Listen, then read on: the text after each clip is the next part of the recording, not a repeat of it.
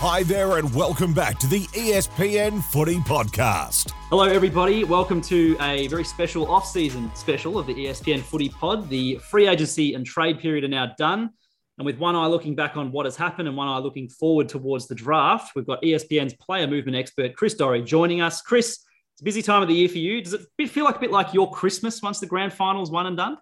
It is indeed. Yeah, it's the time of year I always look forward to, be it the trades, be it the draft.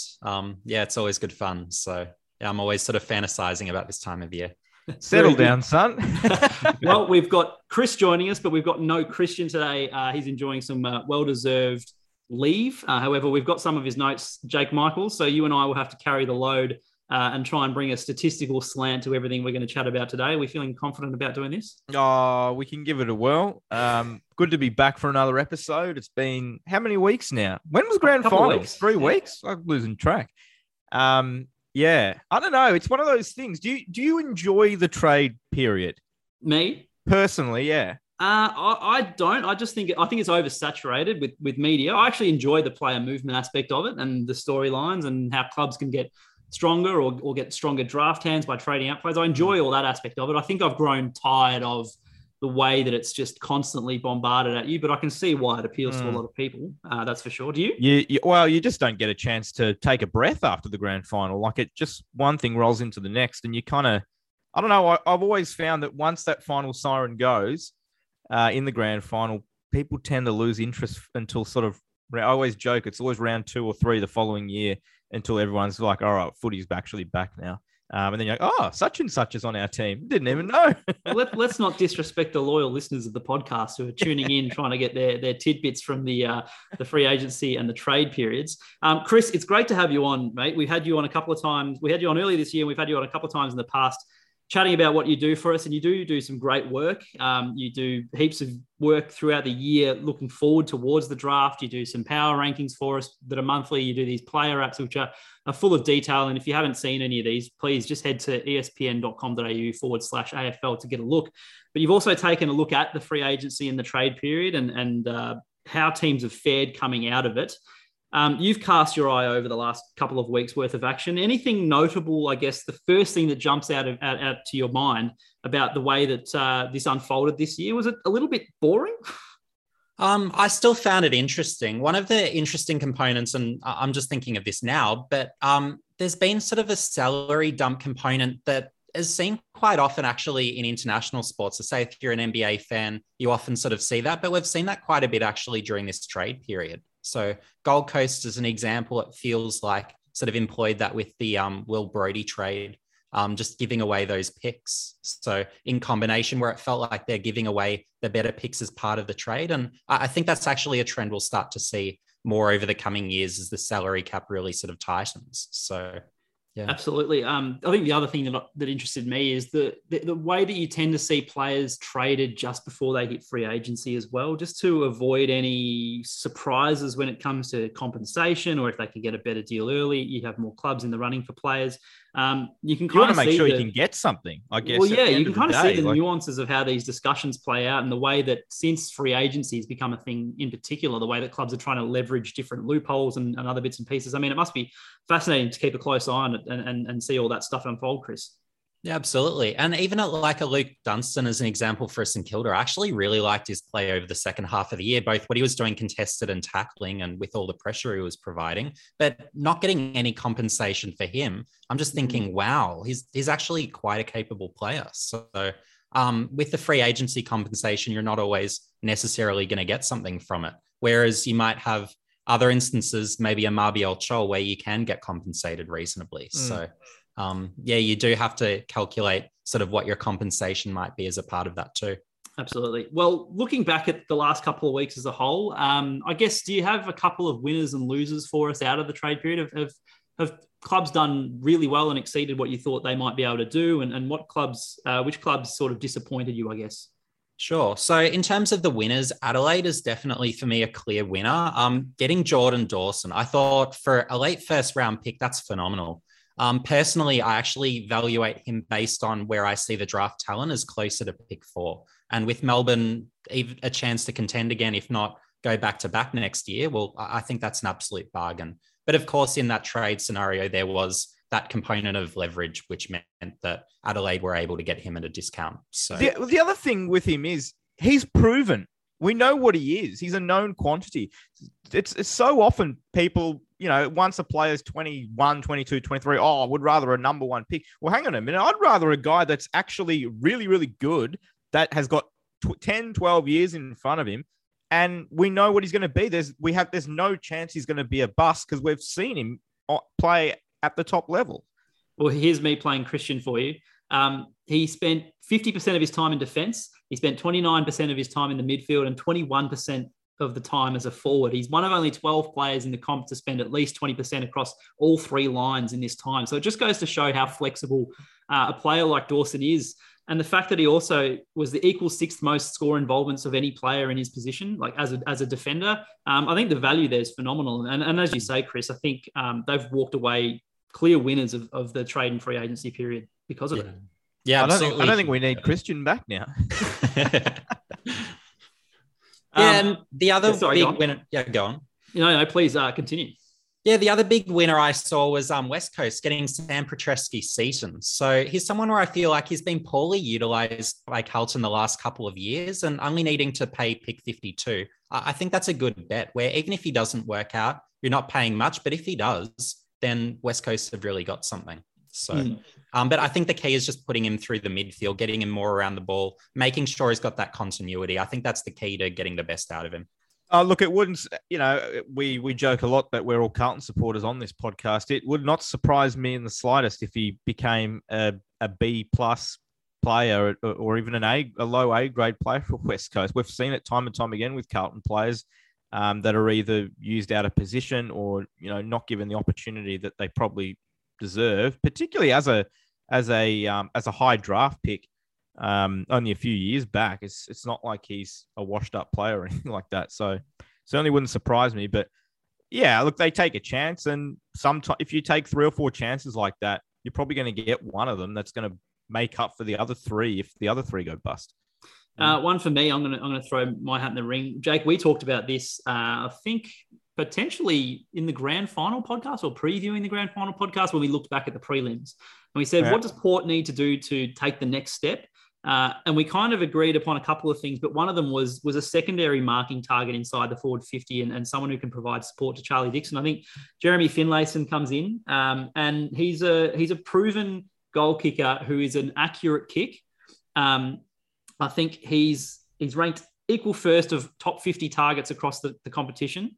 He's kicked a goal from 20% of the time he's been targeted inside 50, ranked equal first of the top 50 targets across the competition in this time.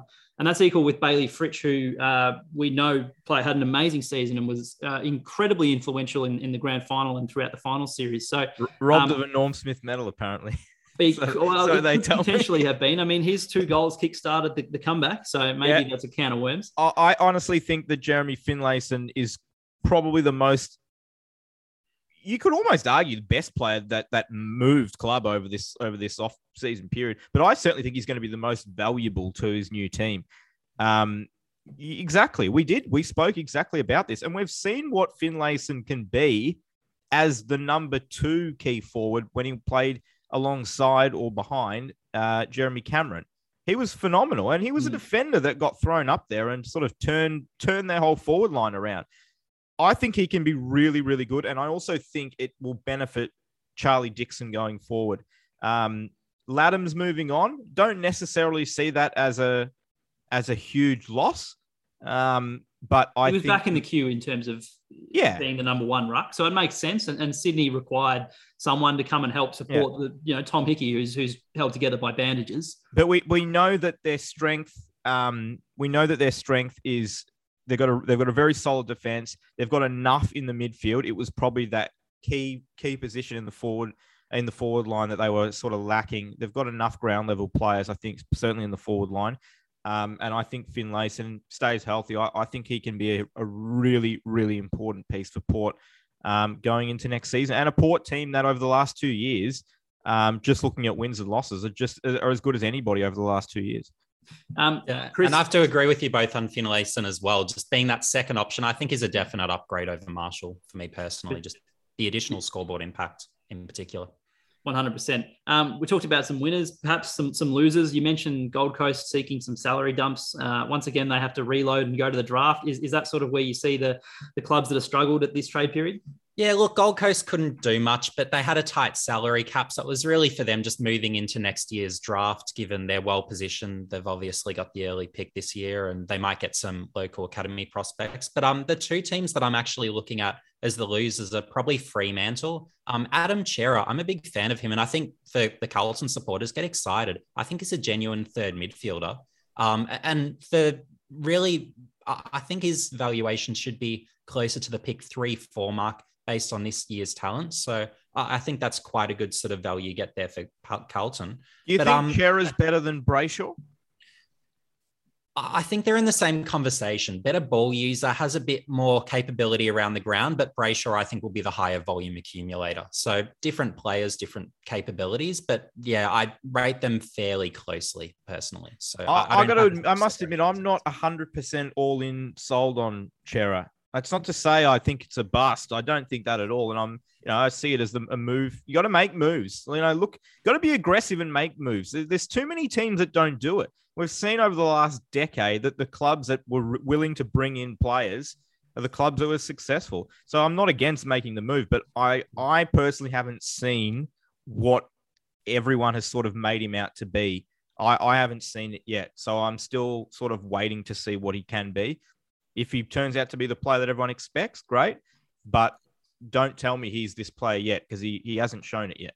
Yeah. And for me, I'm saying he's a third midfielder. He's not Walsh, he's not Cripps, but as a third option, he's a very good third option. Yeah, you'd want to be about a Cripps right now, at least. Yeah, well, I'm trusting he'll get back to his prior form with some good health and a better run with injuries. So, but yeah, with other teams that you're a bit negative on?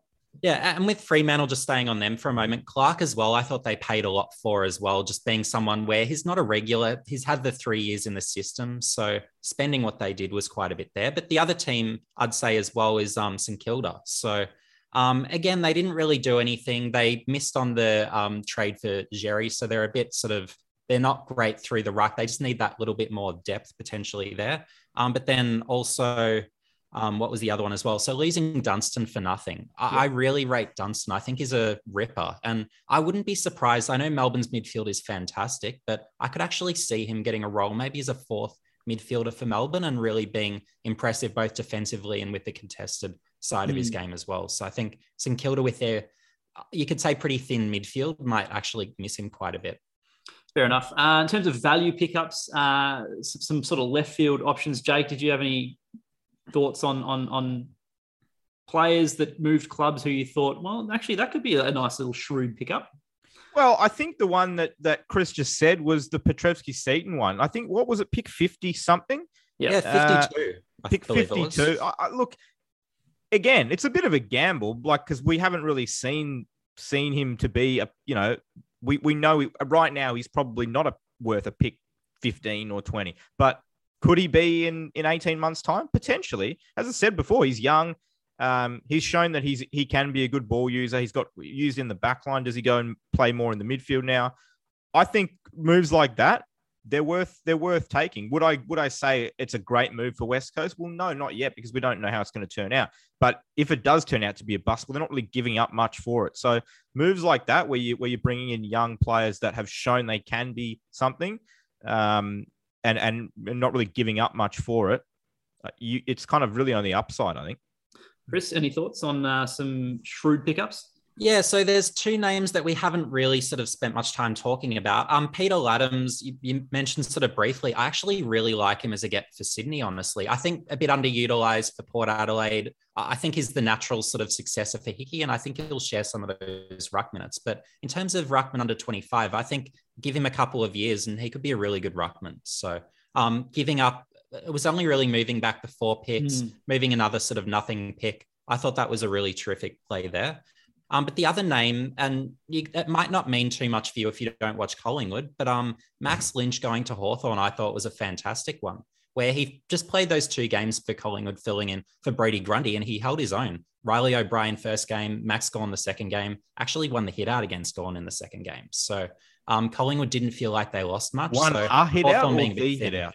No, he actually won the hitouts against Max Gorn. Yeah, one hit out. Yeah. So, Well, But yeah, he won the hit out count and he was just really competitive in those games. So I think long term he'll compete with Ned Reeves for that number one ruck position, and it really solidifies Hawthorn's ruck stocks for next to nothing. What did they give up for that for him? The trade involved, I'll just get it for you.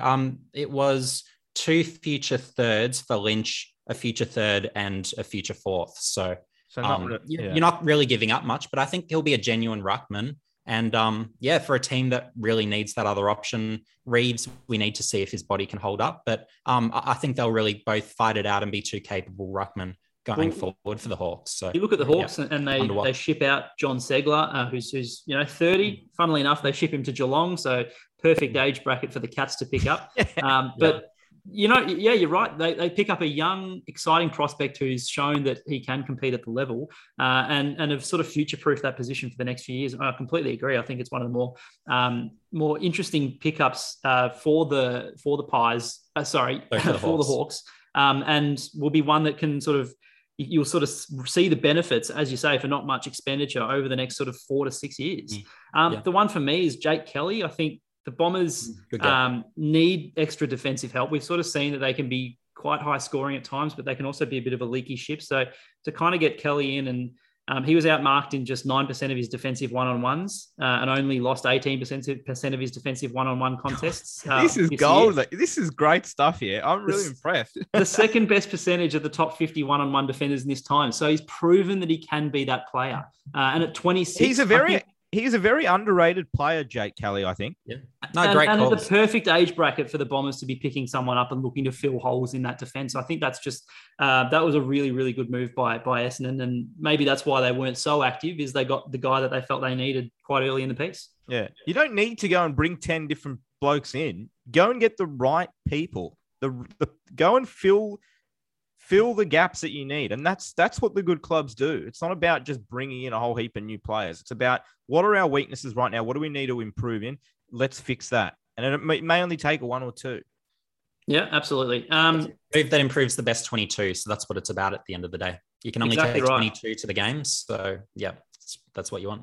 And Chris has gone through all of these in a big wrap that we've got going up on the website, depending on when you listen to this podcast, either tomorrow morning or this morning. So check espn.com.au/AFL. We'll have the trade grades and the free agency grades, and you can kind of pick your way through those and see who the winners and losers are. We've had one eye looking back, but let's put one eye looking forward now, because the draft is looming on the horizon, Chris, which is your expertise, really. And you've been looking at this all year for us, as you've done for many years. And I guess just for our listeners who haven't given much thought to the draft at this point of the season and are maybe starting to turn their attention towards it, set the scene for us. I mean, the overall depth of the draft, the early picks, who's predicted to go, in the top 3, and some of the father sons that are involved. Sure. So for me, there's a really clear, distinct top 2. So there's Jason Horne-Francis, and then there's Nick Dacos. For me, they could be 2 top 10 in the competition level midfielders. So they could be in that same sort of sentence as your Sam Walsh, Bailey Smith types. So I think you do really have that genuine top end. From there, though, the draft. Do you just, sorry to interrupt, but do you have a gap between them? Because you've said there are the top 2. There are a gap between those 2 to the rest, but are there a gap between those 2? Yeah, so I do see quite a bit of separation between those 2 and the rest. So from there, you're either looking at some guys who are pretty good and should have good careers. So maybe your Adam Chera sort of equivalents or thereabouts. And then you've got your high upside types where they might not make it, or they could be superstars in the future. So 2 that could be those superstars of the future. You could look at a Sam Darcy, who's he's another father son. So Bulldogs, son of Luke. As that sort of your tall key forward. He's around 205, 206 centimeters, long arms, is a late bloomer. So there's a lot of development in him. And then there's a Finn Callahan as well, where he's that really super athletic midfielder, 190 centimeters, moves like no one I've seen in traffic in terms of that speed, agility, but he needs to develop that contested side and the tackling and that real sort of aggression to really become that, whether it's a Bont or whatever it is. So you expect Darcy could be a top 3, 4, 5 pick? He's in that mix, yeah. So for me, it's probably a 3 to 5. I'm just thinking, it was the last time a ruckman went so high. Yeah, so it's actually not a ruckman. He's more a key positioner, but he can certainly play through the ruck. So Okay. one of the interesting things I've found over the years with the draft, particularly over the last 5 or so years, is those guys 200 centimeters plus, they're actually played as key position players when they're the more talented types. So like whether it's your Joe Danaher sort of archetype or you've got your Max Kings, Ben Kings. So you've got a Darcy, and he's another of that exact mold where he's so talented, where he's got the overhead capabilities, but he's clean at ground level, good skills. So there's no reason to put him in the ruck when you can put him as a key positioner, and is just really got that height advantage over everyone, yet is more talented as well. So do you have like an idea of previous drafts and kind of similar top end talent and where this year's draft would fit? If you had to look at a draft from years gone by, is there a draft that jumps out as being quite similar in its top end talent? There's no exact like for like, but there are a few drafts where there's some similar dynamics. So one draft that I look at is actually 2009. So that was actually the first year I started sort of looking at the draft, really looking at the talent closely. So within that draft, you actually found outside of the first round, so probably picks 20 to 40 thereabouts, there are a lot of good players, but then in the first round, there are a lot of misses. And I wouldn't be surprised this year, given just the evenness really from that almost 3 onwards, you could say maybe 6, 7 onwards. It's just so even that it's hard to split the talent. So I think we're going to see quite a lot of misses. But then on the other hand, there's quite a bit of depth later on where there could be some real finds. Yeah, I could be way off, but I feel like nowadays we have less misses in the first round or 2 than we did, say, a decade ago. Yeah, you're absolutely right. Yeah. And this could be almost a throwback draft, if you like, where there's players where they're in the mix for picks 3, 4, 5, 6, whatever it is. And I rate them out around the 20 marks. So, and so there's that sort of variation on draft boards where mine might be a bit more sort of extreme than a lot of the other variations you might see on other draft boards or in their power rankings. Yeah. Keep your eye out for Richard Tambling. Yeah. The thing that I wonder is, this is now the second year that we haven't been, or you guys haven't really been able to watch a lot of, especially in Vic Metro, these young kids go about it. And I remember interviewing a couple of people in list management last year for an article talking about the difficulties of trying to scout these guys without having the opportunity to. Now that this has happened for a second straight year, is that why you think there could be some of these hits and misses when you're sort of looking at form that may be 2 years old? Definitely. Yeah. Particularly with the Victorians as well, where we've only really had half a season. We haven't seen the second half of the season to see how they've developed. So there's a lot of guesswork there, but we haven't seen them against the other states either to really see how they compare. So with the Victorians in particular, and I felt the same last year, it's going to be very hit and miss. So so you might get some Victorian bargains, but others where you think they're going to be better and that's just a complete flop of a selection. So fair enough. I guess at the moment, the big news in draft world is the combines that are on or being held over the last weekend, this weekend, and some that are still upcoming. I think it was Vic Country had theirs this past weekend. Any stocks that have risen or fallen out of those that you've noticed?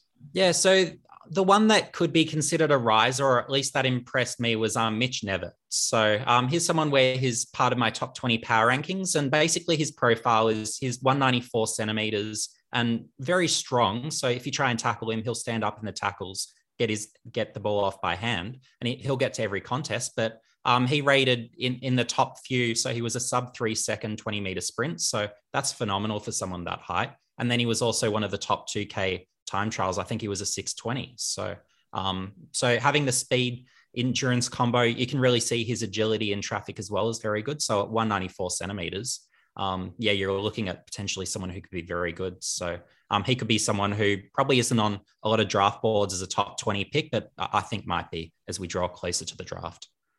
How much of an impact does the combine have? Like, I know that recruiters have probably seen what they want to see out of these players a lot earlier in the year. Is it just about putting numbers on paper at the combine, or can you get some real sort of late bolters, I guess, emerge from what they put up at these sort of events? I think the real value is more the context it gives. So really what you see gives context. So you can have a Joel Wilkinson who actually has the all-time record for 20 meter sprint, yet when he actually played for Gold Coast back in the day, well, he could never apply that speed offensively. So it was sort of all for naught. So, and then you might have guys who they might look so quick in game and they might be they might not even run 20 meters in 3 seconds. So you really do have to take the testing with a grain of salt and really put it in the context of what they do in games. So for me personally, I don't see the combine moving the needle so much as giving context behind their game. And the other thing I'd say as well is you look for, because the clubs get data from years past as well. So you can track what's their rate of improvement, how have their measurements changed, have they gotten taller, are they getting stronger? So you can also see that sort of rate of progression as well, which again is sort of another sort of thing that gives you a bit more context, might give you a bit of a feel as to maybe their upside if they're improving dramatically across the board, or maybe they haven't improved at all. They're the same height, same weight. Maybe they don't have the same upside. So that's where I'd sort of put that sort of into the equation and how I'd look at it. Well, I think you've got a combine wrap coming for us at some point next week, I think. We look forward to that with interest. So like I said, all these articles, espn.com.au/AFL, you can find Chris's work there. Chris, thanks for joining us today. Before we do wrap things up, why don't we run through a really quick Phantom round one draft? I guess a bit of an early tease to sort of see where you think players might be heading at this early stage. I guess maybe we'll look at the first round, the first 18 or so picks and take it from there. So who have you got going at number one? At the moment, it's North Melbourne's pick. Do you sort of see that being the case? Yeah, so North Melbourne looks set to take that pick, understandably, and they're going to be hoping, obviously, they're going to get the best player in the country. So Jason Horne-Francis seems to be the consensus pick, and understandably so. There is the case that they should be considering Nick Dacos as well, and there is that question of who is the real number one, but it looks like probably Horne-Francis will be the selection there. I know we want to whip through this, but would there be any reason for them to pick Dacos if Collingwood's just going to match it? Well, if they believe he's truly the best player. So that's usually the reason. Jamara last year, of course, was part of the Bulldogs Academy. He was bid on pick one, so it happens. So it might take the pressure off the player they eventually pick. So true. Yeah. The Giants have pick two. Do you think that will end up going to them?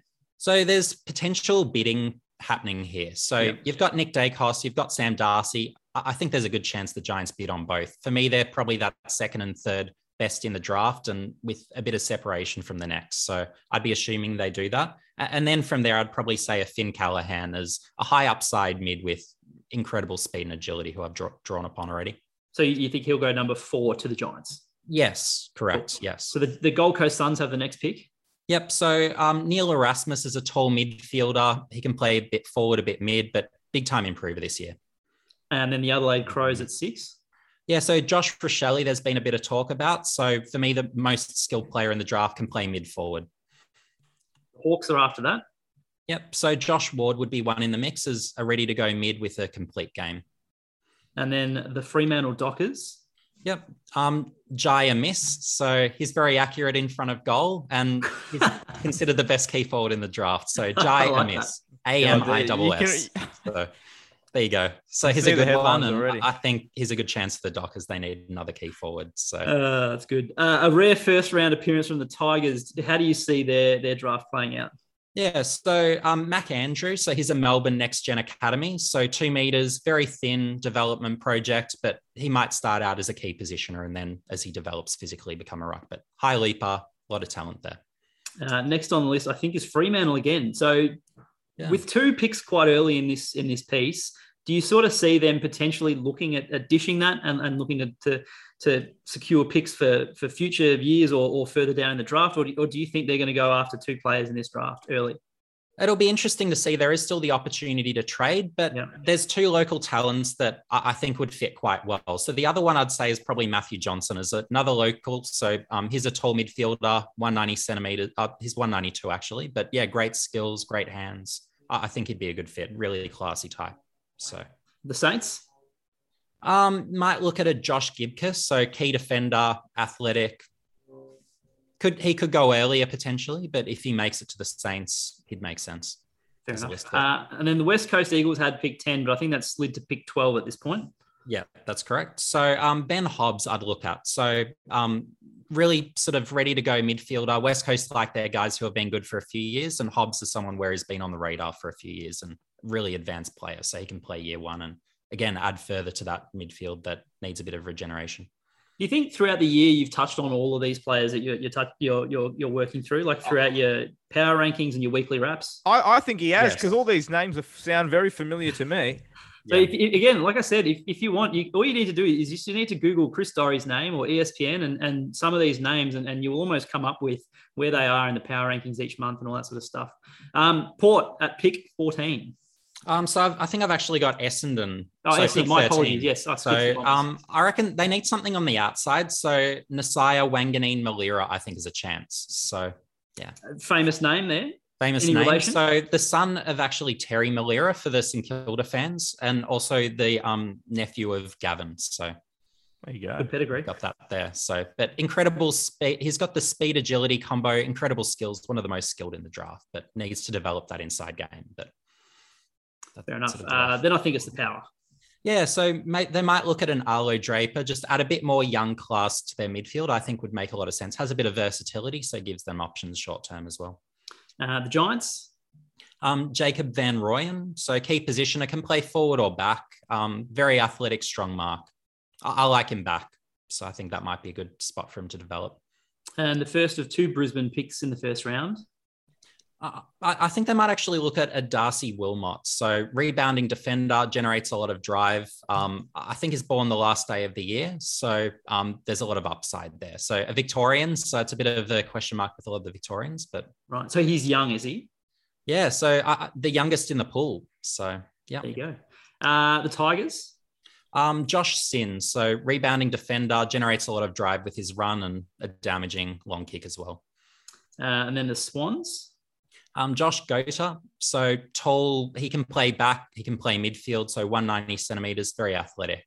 And then the final 2 picks of a first round phantom draft go to Melbourne and the Brisbane Lions. Who have you got going there? Yep, so to Melbourne, I've got Tyler Sonsie as a pretty good all-round midfielder. He's had some inconsistencies, but he's had some big games, including a big one in the VFL for Box Hill. So I think he might be on the radar there. Adds a bit of speed. And that final pick to the Lions? And I've got a bit of a surprise here. Mitch Owens. He hasn't been spoken about much as a top 20 pick, but I sense that Brisbane might like him as a later developer with a birthday in the second half of the year. That's something that Brisbane have liked over the last few years. And I think he gives them a few options as well with his athleticism, height, skills. Interesting stuff. This is good. So you'll have a couple of phantom drafts coming through on the website throughout the coming weeks. I think you've got the first one coming late next week. And then obviously as things develop and you have your ear to the ground and some other bits and pieces come through, we'll probably have another one, I think, just before the draft. So if you are into phantom drafts, make sure you do keep an eye on the website, or if you subscribe to our newsletter as well, we'll be sending those out, and Chris's work will be in those. So do keep an eye out, because they are pretty jam-packed full of information that you need heading into the draft. Jake, anything to add before we wrap things up for today and look forward to another episode in a month's time or so? I think we've covered most of it. We'll probably go a little bit deeper as we get closer to the draft. But I think, as you said off the top, it's, my Christmas is the Brownlow medal. And I think the draft, trade period, all this stuff, it's look at him smiling over there. He's loving it. It's my time of year. Well, I think also Christian really enjoys it as well. So we'll try and get him on. We'll have to make sure that he's not on leave. Christian, if you're listening, we'll be coming and knocking on your door sometime next month ahead of the draft. But Chris, look, thanks very much for joining us. We know how busy you are with your full-time job as well as doing stuff for ESPN. And I know you had a late night last night, so maybe go and get some Zeds, go and get some sleep. And we thank you very much for joining us on the podcast. Thank you very much. Thanks, guys. Thanks for having me. Jake, good to speak with you as always. We'll do it again soon. Listen to all the latest episodes by subscribing to the ESPN Footy Pod, wherever you get your podcasts.